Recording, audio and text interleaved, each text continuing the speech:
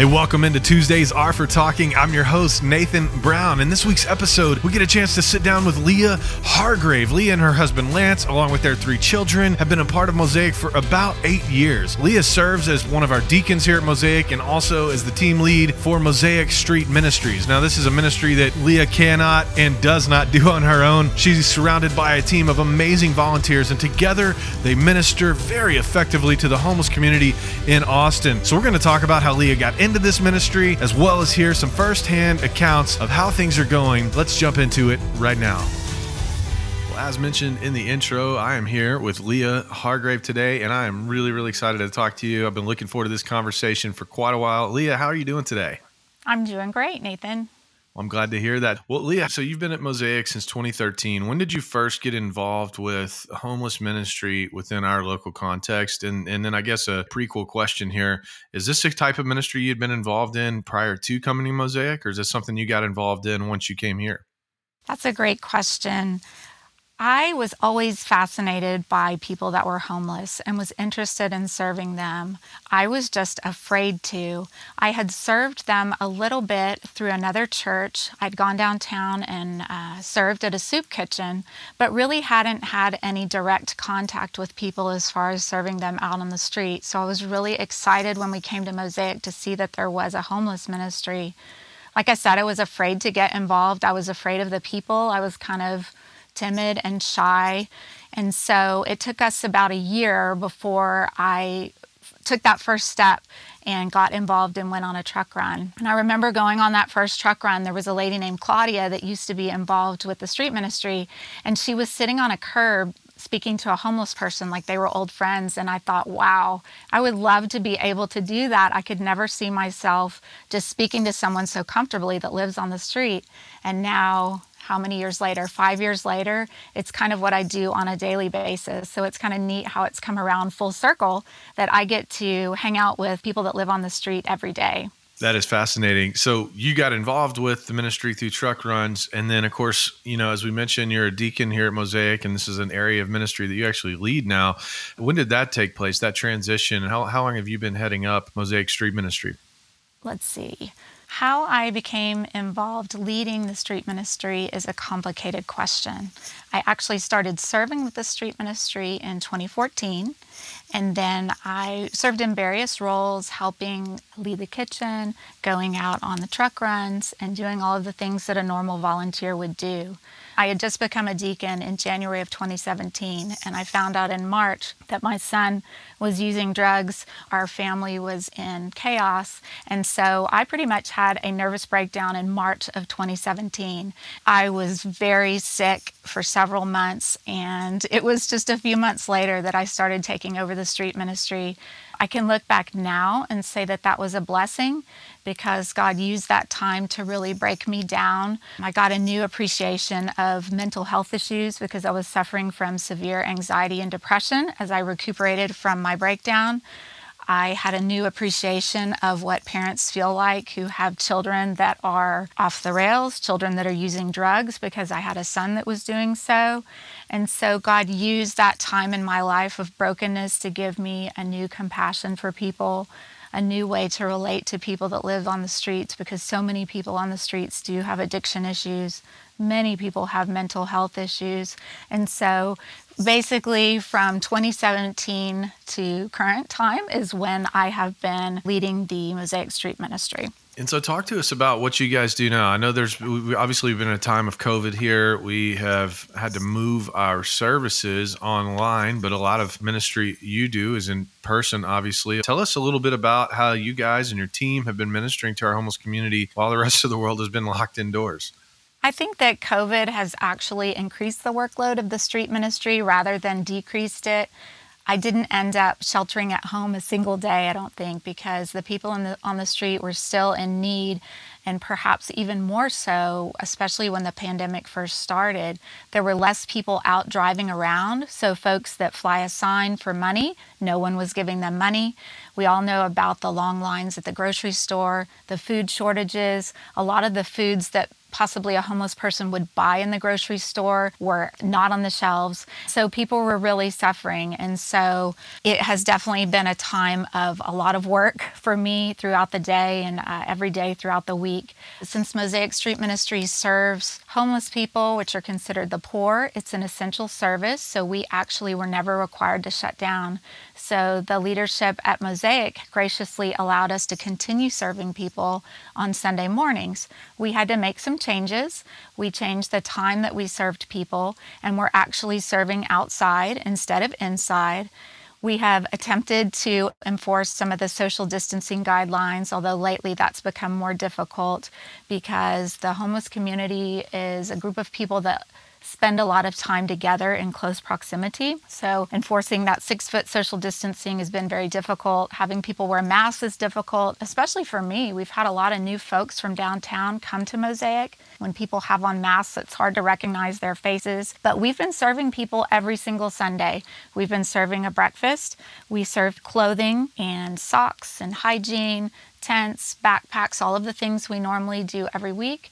We do HEB cards and bus passes for people. We pray with people. We have been buying a lot of work boots for people that are still out working. So basically, we have been serving them week after week. The city of Austin has made available some bags of food that people can take. So also, I've been going down to the convention center every week, picking up about 50, sometimes 70 bags of food, distributing some of those to people on the street, but also having those available on Sunday morning for people to take as well.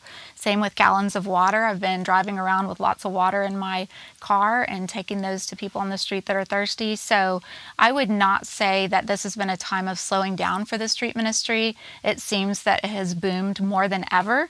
Mosaic's name has definitely been shared a lot downtown. And for example, last Sunday, we had 80 people that were served on a Sunday morning.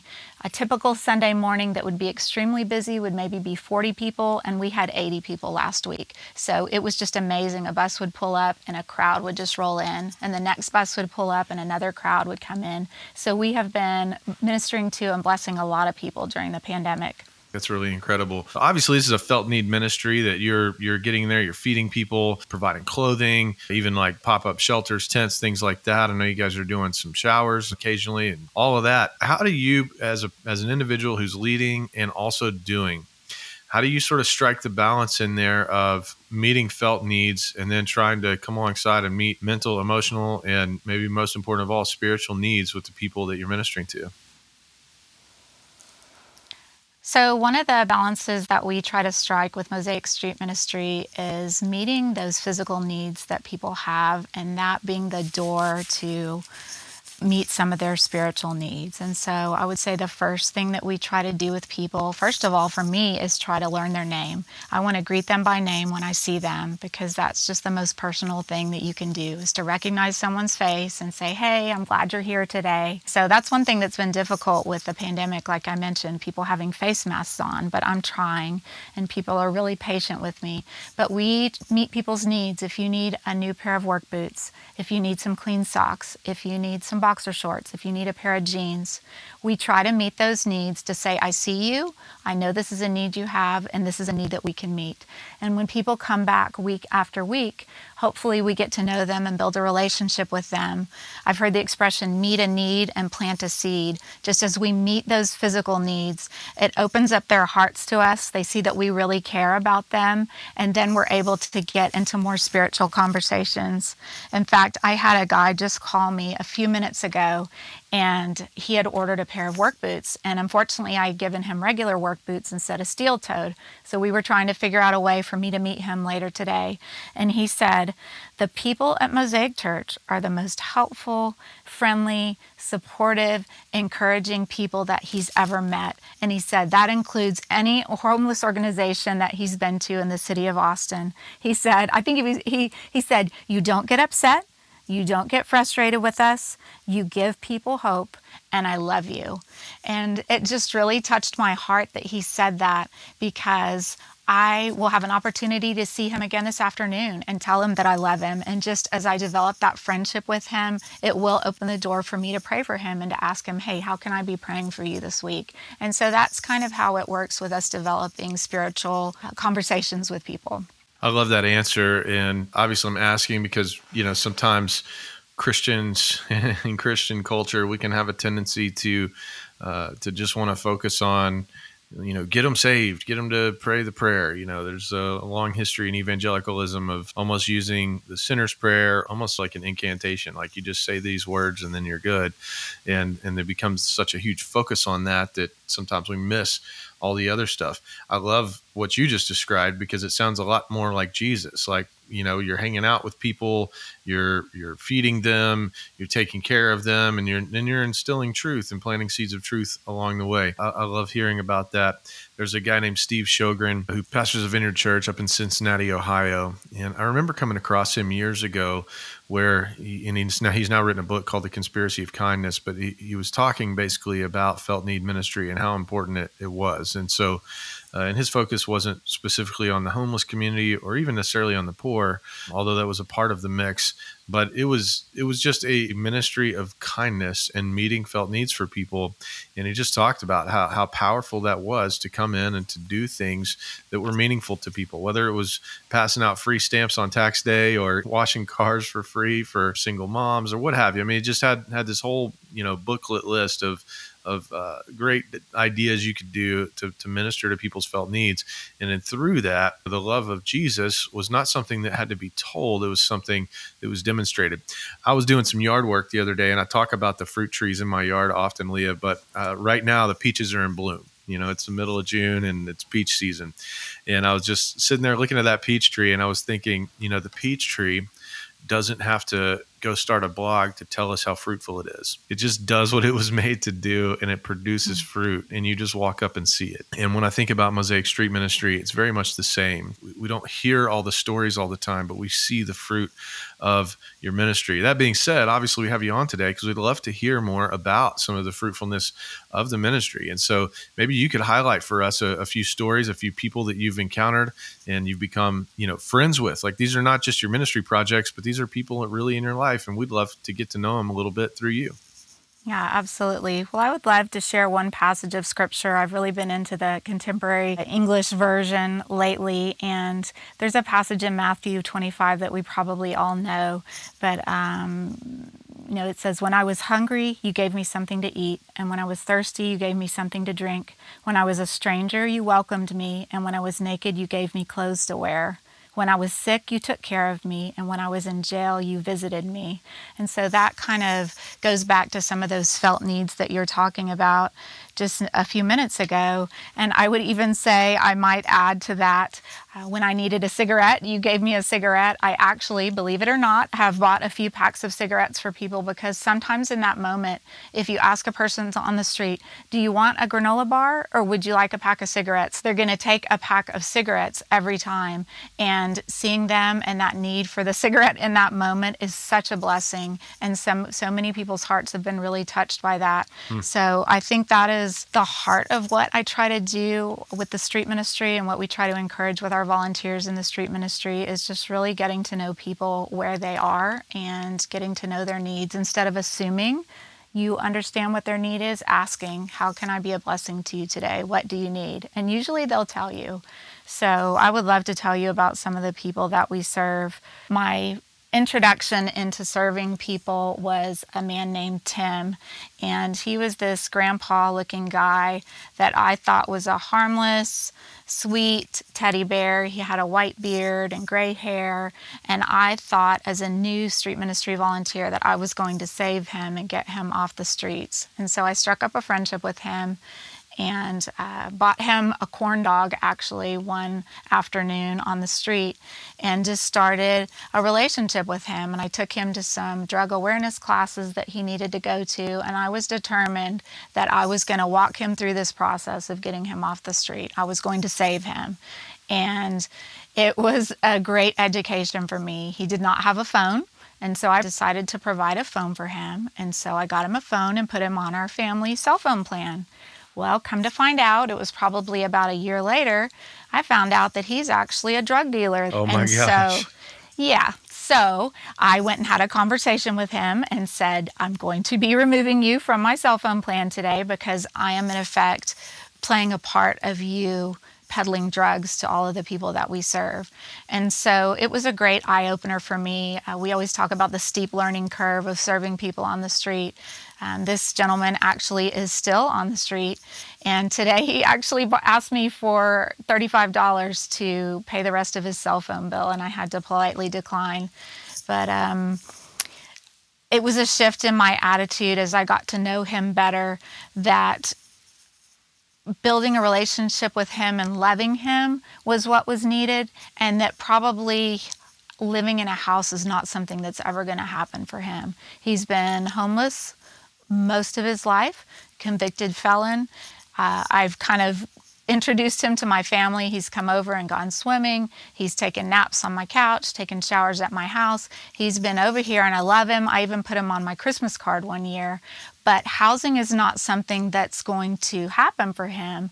But him feeling loved, me having opportunities to talk to him about God and have spiritual conversations, that does happen. So I remember one time he was in the hospital. We were at Brackenridge back when it was still open, and I thought he was going to die. And so we were having conversations about Jesus. What does he think about Jesus? The Bible, Jesus coming to die for his sins. I was writing down names of his relatives because I was going to try to contact them for him and let them know that he had died. And he ended up not dying. And through Facebook, about a year later, I was able to connect him with a relative that had been looking for him for 15 years. And so that was kind of neat. But he's still out there. He's still kicking, still dealing drugs too, unfortunately. His motto that he taught me is buy low, sell high. So, Oh my gosh. yeah, I know. But, I still love him, even though his life is difficult and I guess some would say criminal. But his life is very typical of people on the street, had a really rough childhood. I would say that's a very common thread among the people that we serve. They've had a very difficult family life. They've not had a stable family. A lot of times there's been abuse in the family, physical abuse. Perhaps the parents have been drug users and introduced that to the children. There've just been a lot of obstacles for these people to overcome. And so some of the issues that they have now as an adult are very understandable. And so I would definitely say that's been the case for Tim. But I still love him. I help him make doctor's appointments. We have a doctor's appointment this Tuesday, and he is part of my family, even though he's one of the more challenging members. So you mentioned when you were talking about your friend Tim that Tim's never going to have a home, which sort of makes me wonder, when you're involved in homeless ministry, like, is the goal to get everybody into a home? I think originally that was the goal that I had for people, that I would be successful as a volunteer if I helped someone navigate through and get into a home.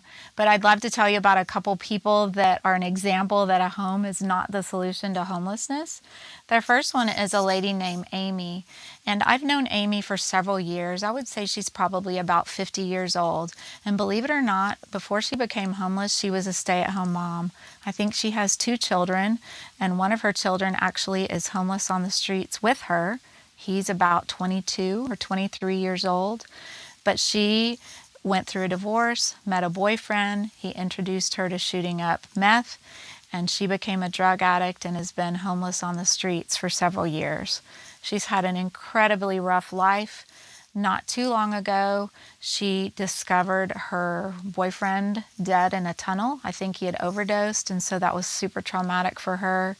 But she has just had a really rough life. But because of some mental health issues, she got into housing about 6 months ago.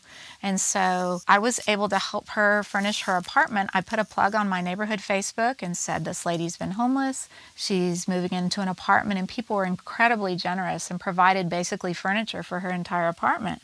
So I helped her get moved in, and several other volunteers. We got her moved in, and you would think that that is the happy ending to the story. However, I cannot tell you how many times during the week I see her out and about around Mosaic, and her apartment is in South Austin.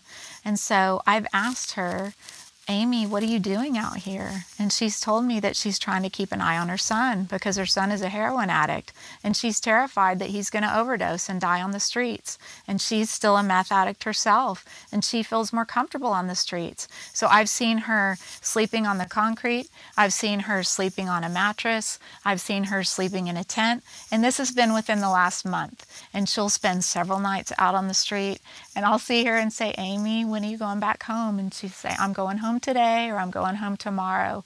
And so it's so hard for us to understand because we live in homes. It's hard to understand that mentality. We would think that she has a home, the problem is solved, but she still has that mentality of an addict, and she still has that homeless life built into her, and it's super difficult to overcome the way of thinking. This is her part of town. These are her people that live on the street. She knows where to buy drugs. She knows where to fly a sign for money, where to get something to eat. And so even though she has that air-conditioned, completely paid for apartment, a lot of times I find her out on the streets. So I would say that a home is not necessarily the solution to homelessness. And you can look at Amy and see that to be the case. Another guy I'd like to tell you about is Joe. He has been homeless for many, many years. And through his service in the U.S. Army, he was able to get some housing through the VA. And we did the same thing. We got furniture for his apartment, helped him move in. And so Sherry, one of our volunteers, and I went up to his apartment one day to visit him and take him some supplies for his apartment. And he had spread a towel on the concrete porch in front of his apartment door. And he was laying out there on the towel. He called it his magic carpet. And at the time, he was drinking. He was an alcoholic, and he would drink whiskey and Coke. And so he would just lay there on that magic carpet all day and talk to people that were passing by. And we asked him, are you going in your apartment? And he said no. It was too cold inside the apartment because of the air conditioning. It was too quiet. It didn't have all of the street noises that he was used to. And so I would say for a good 2 weeks to a month, he slept on that magic carpet right in front of the front door to his apartment, even though he had a place to go inside and sleep. Again, when you've lived on the street for many, many years, just giving them a place to live doesn't solve that homeless mentality that people have. And so eventually he was able to move in. And a lot of people that are homeless do get housing and are eventually successful when they have someone walking them through that process. Now, the story with Joe is a little different because he eventually lost that housing. But right now, he has a truck that he lives in. So if you've ever seen a really interesting camper driving around church, he's built a homemade camper on the back of his pickup truck, and that's where he lives right now. And praise God, he was able to quit drinking cold turkey almost 2 years ago. And so he has been completely sober, and he is just a delight to be around. He's a really joyful, interesting man to talk to. If you see a guy with a big, scruffy, grayish, brownish beard and a really interesting truck, that's Joe. You should introduce yourself to him. But again, just seeing people sleeping on concrete when they have a place to go into just really drives that point home, that just getting someone a home does not solve the issue of homelessness. So some people I know find themselves homeless, and man, we could probably just do a whole podcast on this next topic, but sometimes when people come out of the criminal justice system, their home has been in a jail or in a prison for a very long time, and they come out, sometimes they have nowhere to go. Have you had the opportunity to minister to anybody in that kind of situation? Yes, I would love to tell you about two different people. There's a guy named Bill that I'm currently corresponding with, and he's in jail right now. And he and I have been writing back and forth, and he's shared a lot of his life story with me. And some of the same themes that we've talked about. He had an abusive childhood. He had, some run-ins with the law, time spent in jail. He also has some significant mental health issues. He's told me that he hears voices, so he's dealing with some schizophrenia. And so he finds himself in and out of jail. And just as I've had conversations with him, he's told me that he's tried to kill himself. He finds himself to be really unattractive. He's lost all of his teeth because of his drug use. He's balding. And it was so sad. It made me cry one time when I received a letter from him, and he said, I only have 4 friends. And he said, I was one of his friends. My son Jacob, who's also writing to him in prison, another guy named Terry, who I'll tell you about in a minute, and then the guy at church that comes to teach him and explain the Bible to him. And so that was just heartbreaking to me that in this entire world, he only has 4 people that he considers friends. And so he has opened up a lot to me and said the times that he's gotten out of jail, there's a drug dealer on the corner where he usually stays, and she always gives you the first hit free when you get out of jail. What does she want? She wants to get them hooked back on drugs immediately, because then she knows that she's got that customer back, that repeat customer. And so Bill and I have had an opportunity to talk about changing his people, places, and things when he gets out. I've offered to help him find a place to go to rehab for his alcoholism and drug use. But I really do have a soft heart for these men that are coming out of jail, because the cards are stacked against them. It's really hard to get your ID, to get established, or even people that are drug-free and alcohol-free. It's hard to find a job when you don't have a mailing address, to receive a paycheck, to receive your tax documents. And so it is really difficult. And so Bill is somebody that really has touched my heart, and I am truly praying that he's going to have an opportunity to get out and have a fresh start. And he has told me that when he was out of jail, he used to sleep sometimes on the patio at Mosaic. Oh, and he wow. would sneak into the service and sit in the back. And he said it was the only place where he ever felt welcomed and not like an outcast. And so we've had some interesting spiritual conversations too. He said he wants to get baptized, but he's worried about appearing in front of so many people. He's really shy. And I said, Bill, you can come to my house. I've got a swimming pool. We can baptize you. And so it's just really neat to interact with this man. And I'm just praying that God just rewrites some of the lies that he tells himself, and some of the narratives he has in his head, that he's worthless and that no one loves him. And so just getting to reinforce that with him has really been a blessing. Another person who's really special to me was Terry, who I've kind of informally adopted as one of my kids.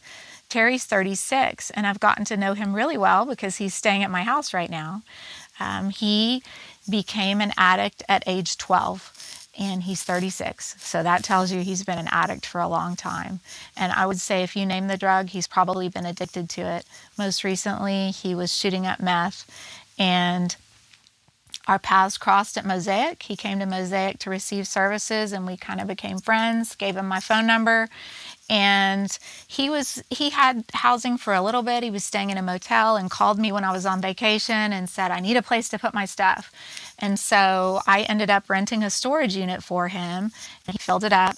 And once he moved in, he changed the lock on the storage unit so I couldn't get into it. Well, what he did was he started breaking the rules of the storage unit because he was still on meth, still shooting up, not thinking clearly. He started sleeping in that unit, and so he promptly got evicted. And since my name was on the lease, I got evicted from the storage unit. Oh, wow. So I had to go and rent some economy-sized bolt cutters. They were probably 3.5 feet long, and go cut off that lock that he had put on the storage unit. And they actually let me stay, but I put a new lock on, and so I had to basically turn him back out to the streets. And I said, Terry, I hope you don't die out here, but if you're ever ready to get clean and sober, give me a call. And so he gave me a call. I think it was in March. I don't remember the exact day, but the last day he used meth was on March 17th. And so he called me. He calls me Mom, and he called me that Friday and said, Mom, I'm done. And so I went and picked him up, and through God working in a great way, God provided a place for him to go to rehab in San Antonio. So he completed a 45-day stint in rehab. But unfortunately, because of some past bad choices, he had a warrant out on him. So when I picked him up from rehab in San Antonio, we went straight to Travis County, and he turned himself in. So he was incarcerated during the corona pandemic. And what that looked like for him was 23 and a half hours a day isolated in a cell by himself for about 20 days. Because although he did not have the virus, they didn't want to risk contaminating the general population. So he was in that cell with his own thoughts every day, and he would get out for 30 minutes to take a shower and to buy something from the vending machine, and then he would go right back in. But he had a tablet while he was in there, and he was able to call me, so we had a lot of great conversations. I was able to pray for him and talk to him and just make plans with him and encourage him that God was using this time in his life to teach him patience, to teach him to trust God. And so he actually was released from jail last week. and he's going to be moving into sober living next Wednesday. And so right now he's sleeping on the floor at my house. We don't have a guest room, but he's on a mattress. And so we're just spending time together and getting prepared for the next chapter of his life. And he just celebrated, I think, 93 days sober. So this is the longest period of sobriety he's ever had in his life. But again, he has that same story of his stepmom committed suicide. His dad, I think, died of cancer, but he was born a crack baby. He was used to seeing his parents use drugs in front of him, and that was just a lifestyle that he turned to. And he'll even tell you himself, he would sell himself for drugs on the street. And it is just that lifestyle of brokenness from the parents being passed along to the children. And so it's really been neat to get super involved in his life and to have him call me mom and just be a part of him walking through recovery and establishing a new life. And it's kind of hard because sometimes I want to say, what are you doing? Because he has some money, and we were in a store yesterday and he went in and bought a soda, but he also bought some lottery tickets. I'm like, don't spend your money on something so silly. You know, you have other concerns besides lottery tickets. But anyway, it's a work in progress like all of us are, but it's just a blessing to be a part of his story. But again, he's someone that has a criminal background. He's a convicted felon. And so just encouraging him, supporting him, helping him find employment and getting his feet under him after having spent time in prison and just recently in jail. It's really a passion of mine just to be able to encourage these guys that are ready to do something new, because it is definitely not an easy process. But it's a blessing. I would say we've had a lot of new people come to Mosaic from downtown recently. And the really neat thing is that we've had a lot more diversity in the population that we're serving. We've had a ton of African-American gentlemen that have been coming, riding the bus from downtown. So one of the blessings of the pandemic is just seeing a lot of different faces, a lot of different ages in the people that we serve. And it's really been amazing the past few months. Wow, that's incredible. Leah, I know that over time, as you have ministered to different people, there has been, unfortunately, some folks who have passed away. And I know those are heavy moments. I remember you sharing with us and us seeing some photographs of a funeral for one of our homeless friends. And it was just a handful of people from Mosaic and some folks that you had brought to the funeral. I'm wondering, how does that affect people in a homeless community? Because it is a community. When they lose someone, you know, it's a different kind of lifestyle. It's a different situation and circumstance. And obviously, I'm sure it's hard on everyone. How does that kind of thing affect people who are in a community on the street? I think when anyone dies, it definitely affects the whole community. It's amazing how quickly and effective the homeless grapevine works. It seems like if someone dies, that word spreads very quickly. Even without cell phones. So people definitely care about one another. A lot of times they'll erect a memorial for the person that has died, or stop by and visit that post under the bridge or that spot on the side of the road. We had a guy named Sarge just die within the last year, and there's a really neat little memorial for him that has 2 crosses and his name written there. And so people do speak fondly of people that have passed away. Unfortunately, it's been quite a long list since I've been serving. I started writing names down, and I would say probably over 20 people have passed away that I've known personally since I've been serving in the ministry, so it is significant. One of the most difficult stories for me was a man named Charlie, who I just absolutely loved. He was this sweet old man, another grandpa type, and I met him down on 183 and Fairfield, and he was sleeping under the bridge on a piece of cardboard. And over the years, as I spent time with him, he moved around. Sometimes he was in a tent, but usually the tent was too hot in the summer, so he would end up back under the bridge, just right there along the access road with 183 over him, just sleeping right there on the concrete. And he was almost blind. And so as I got to know him, first of all, we got glasses, and then he ended up getting cataract surgery in both eyes, so he was able to see. And we just had different things that we would work on, and he and I just had a great relationship. He was a musician. He was able to play guitar when he didn't have it in the pawn shop. He had kind of a love-hate relationship with the pawn shop because he would get something of value like a bicycle or a guitar, but he would pawn it so quickly because he was not only an alcoholic, he was also a crack addict. And so it's hard to imagine that someone in his 60s is a crack addict, but that was just his reality.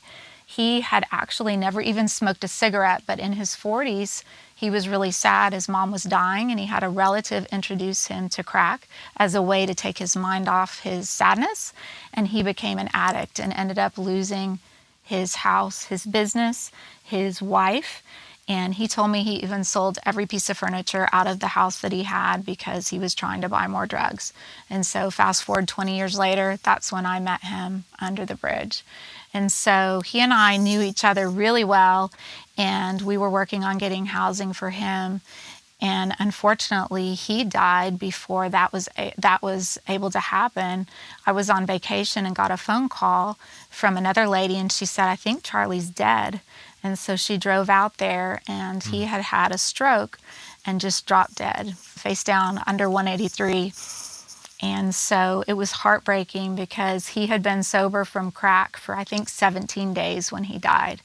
But the good news is that he was a very strong believer. He loved the Lord with all of his heart, and I have no doubt that he's in heaven now celebrating.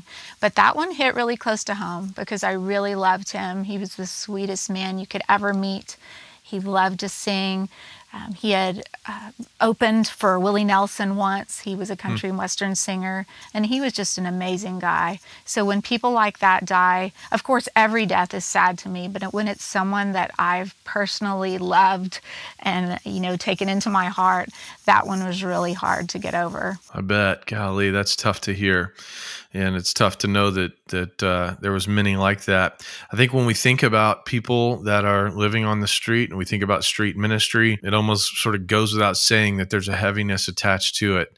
There's a weightiness attached to it, and there's really difficult, complex situations attached to it. But I know that even in dire situations, God has given us the gift of humor to help us get through. And I wonder if you could maybe just tell us a couple of times where, humor has come into play in your ministry to our friends on the street.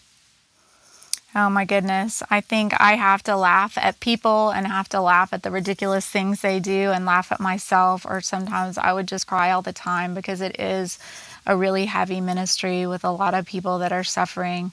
But one thing I do is I carry a knife, and so it's kind of more of a joke than a protection. But I do whip it out sometimes and point it at people, and they just laugh at me because they know that I'm not going to hurt them with it, and I don't feel like I really need it for protection.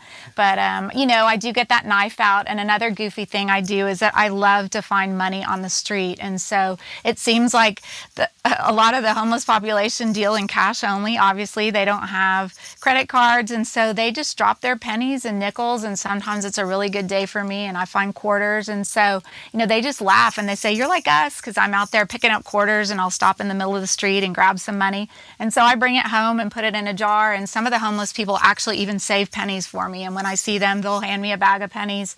But I just love that. I would just say that just serving people, some of them are just the most kind and generous and polite, helpful people you could ever meet. What else do I do that makes me laugh? We get a lot of donations, and so I love trying on the donations because sometimes the things that people donate for homeless people to wear on the street are absolutely ridiculous. It'll be clothing with sequins, or people send masks and just really bizarre things. So I love to put on crazy clothes and go out when we're serving the people, and they laugh at me and think I'm stupid, but I love it. So yeah, definitely. You just have to look for those goofy moments because it is really difficult to live on the streets day after day. You think about going camping and how when you go camping, you get kind of dirty, and sometimes you have a shower facility and sometimes you don't. Sometimes you have a bathroom nearby and sometimes you don't. But just the reality of living that life day after day after day in the heat, in the cold, it's really challenging. I don't even know that we can comprehend how difficult that life is. So it is difficult indeed. We're so grateful for the work that you and others do out there because they need it, and they need love, and they need care, and they deserve it. They're human beings made in God's image. So thank you for working with them. Now, Leah, rumor has it that you have another name. Oh boy. But can you tell us? Can you tell us about your street name that you've been given? Oh, goodness. Well, I probably have several street names, but probably the one you're referring to would be Flying Feather, just because I have a feather tattoo. But it's not a very tough name. But, most of the time people just call me Leah or Miss Leah. So whatever they call me is fine. But, yep, Flying Feather is probably the street name. And I think it's not even what the name is, but just the fact that they recognize me as a part of the family and that I can have a street name is probably what means the most to me. I think a lot of the people out there do consider me part of their family, and so they welcome me into their camps. I always ask for permission when I'm approaching someone's house or someone's tent or someone's area in the woods and say, hey, is it okay for me to come in? I don't want to barge in, even though there's not a front door, and people always welcome me in. So it's definitely a privilege and a blessing to be able to do that. I was just thinking back to you talking about the weather. I've asked a bunch of people, do you prefer it to be cold or hot? And just like you were saying, I would say 99% of the people said they would much rather be enduring the heat of summer than the cold of winter. Those cold, cold nights where it gets down in the 20s, it is just impossible to stay warm. And we've had people that have set their tents on fire. I think I saw 2 tent fires this past season where people have something burning in their tent, whether it's a gas flame from a cook stove or a candle to keep some heat going in their tent, and it caught the wall of the tent on fire. So definitely the elements are something really challenging for people. Also, rain is really hard. You would think the rain would be a good thing. Maybe people can wash off, get their clothing wet. However, a lot of times belongings get wet and there's no way to dry them out, especially when we have those weeks sometimes of cloudy gray weather. And so tents get ruined, blankets get wet, clothing gets soaked, and so those things just mildew and mold and rot and stink and have to get thrown away. So the weather is really a challenging thing for people that live outside, and just something I don't think we fully appreciate until you're out and you really get to know them. And so sometimes that explains why they are constantly replacing things. We think, why don't you just go wash your clothes, or why don't you take better care of the things that you have? And really, sometimes it is just survival mode to keep a clean set of clothing, or to have something that hasn't gotten wet or ruined, or to hold on to something and not have it stolen. It is a challenge every day. Leah, a lot of times when people get involved in volunteer ministry, they have in mind like, okay, I'm gonna do this for a little while. I'm gonna do this for a season. What kind of commitment are you asking of me? Is this like a 6-month thing? Is this a 1-year thing? When you got into this kind of ministry, did you think to yourself, like, this is something I'm going to just try out for a while? Or did you kind of know, like, I'm called to this? And I guess the follow-up question is this something you see yourself doing indefinitely for your whole life? Or does this feel like a season that God has you in? I think that this is definitely the calling that God has on my life. I just had read a book a long time ago called Same Kind of Different as Me. And it was by a guy who used to be homeless called Ron Hall, or actually he wasn't the homeless guy, Ron Hall and Denver Moore. And it just struck a chord with me, and I just really felt like God was saying, this is what I have planned for you to do. And so it's just been interesting over the years how God has grown it from originally me going out on truck runs to getting to know Tim. And then when I got to know Tim, he liked to eat tuna fish sandwiches. So every Sunday when I would come, I would bring him tuna fish sandwiches. And then some other people would start asking for things. And so I'd go shopping during the week and so provide some of those needs, to where it is now, where I feel like it's something I'm doing all the time. But it's just amazing to see how God has allowed me to be a part of the most intimate details of people's lives. Something that I've been doing since the COVID pandemic is helping people file for their stimulus checks. So when people come to church on Sunday, I ask them, have you gotten your stimulus check yet?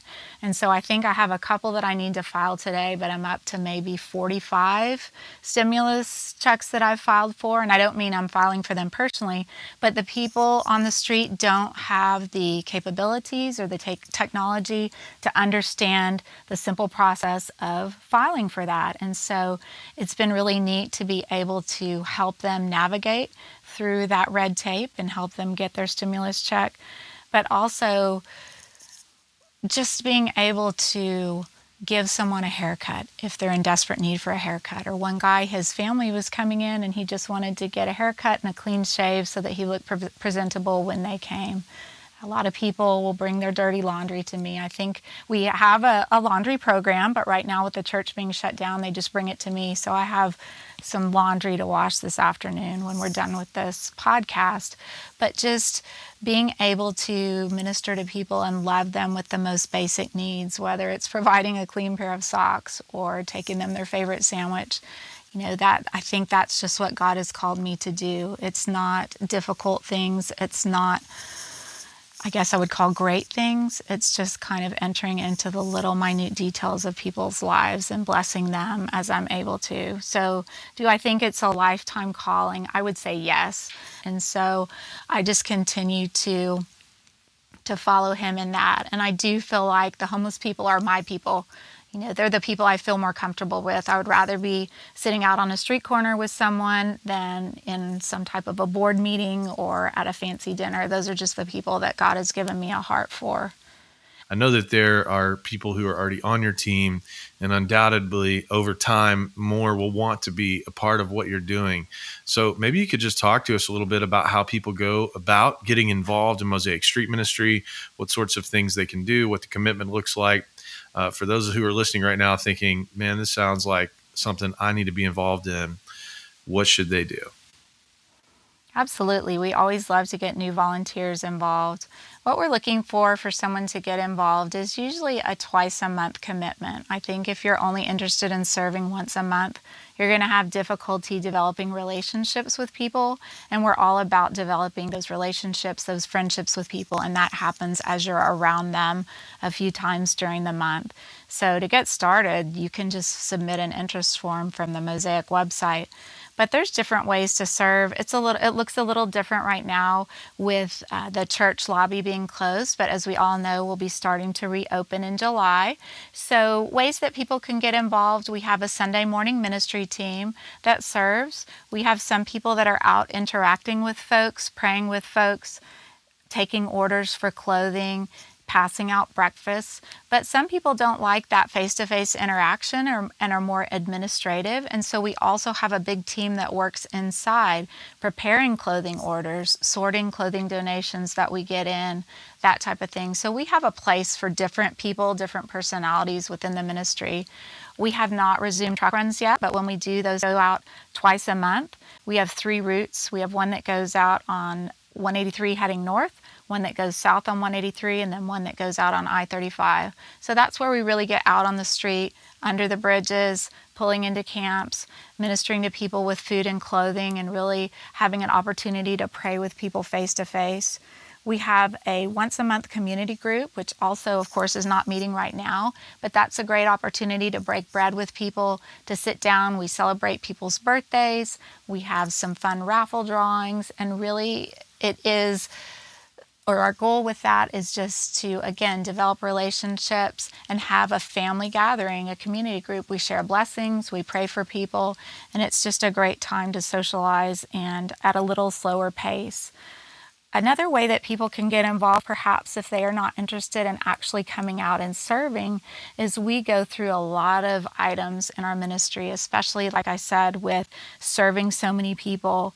There are things that we are always in need of that people can collect at home. So people that travel a lot, we always take their hotel hygiene items, those little shampoos and lotions and soaps. We take toothbrushes and deodorant. We give those out on a weekly basis so people can collect those at home. We are always in need of items being donated, and as long as they're in good used condition, it can always be used items.